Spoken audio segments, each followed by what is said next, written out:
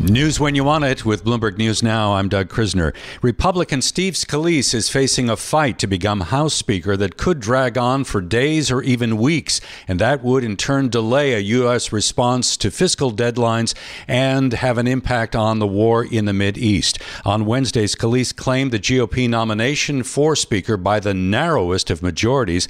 It's not yet clear when a floor vote will be held. Secretary of State Antony Blinken is in Israel to demonstrate U.S. support for Israel, and at the same time there is now mounting evidence that the Israeli government is preparing for a major ground assault into Gaza.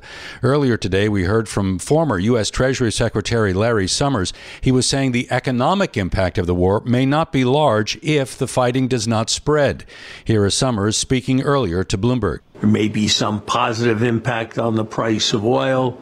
There may be some tendency to move to safe havens like U.S. bonds.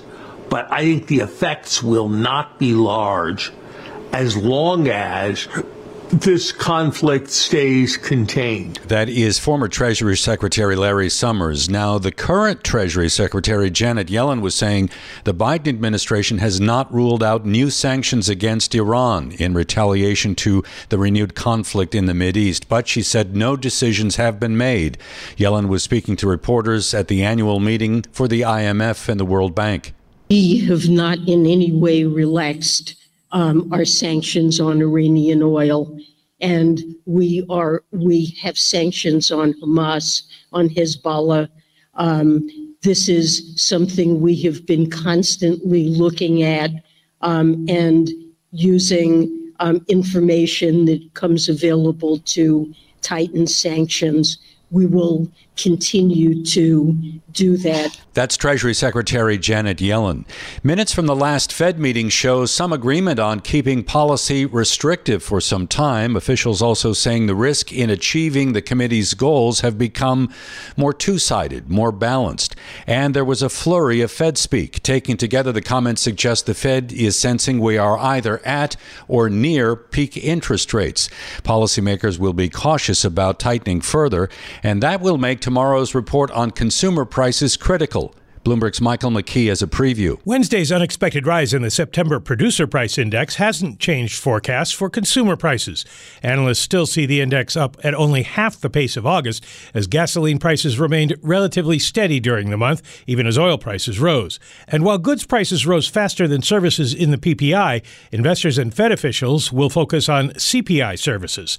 Services minus housing costs have contributed much of the inflation pressure over the past year, and the expectation is that should continue to ease. Over the past 2 weeks, a number of policymakers have suggested they're inclined not to raise rates November 1st.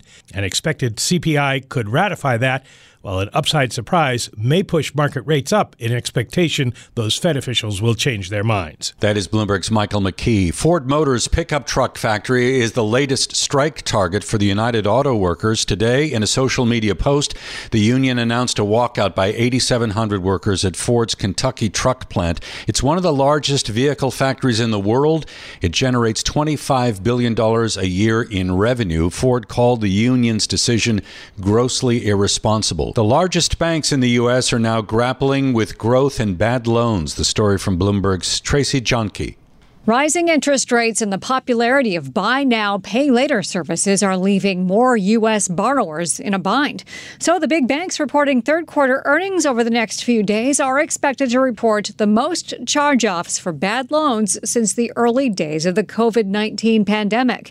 Data compiled by Bloomberg indicate we're talking about a combined $5.3 billion worth at four banks: J.P. Morgan Chase, Citigroup, Wells Fargo, and Bank of America. That's Bloomberg's Tracy Jonke, and that is News When You Want It. With Bloomberg News Now, I'm Doug Krisner, and this is Bloomberg.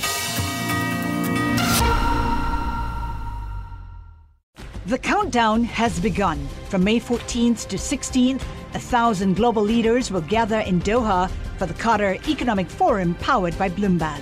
Join heads of state, influential ministers, and leading CEOs to make new connections, gain unique insights, and uncover valuable opportunities in one of the world's most rapidly rising regions.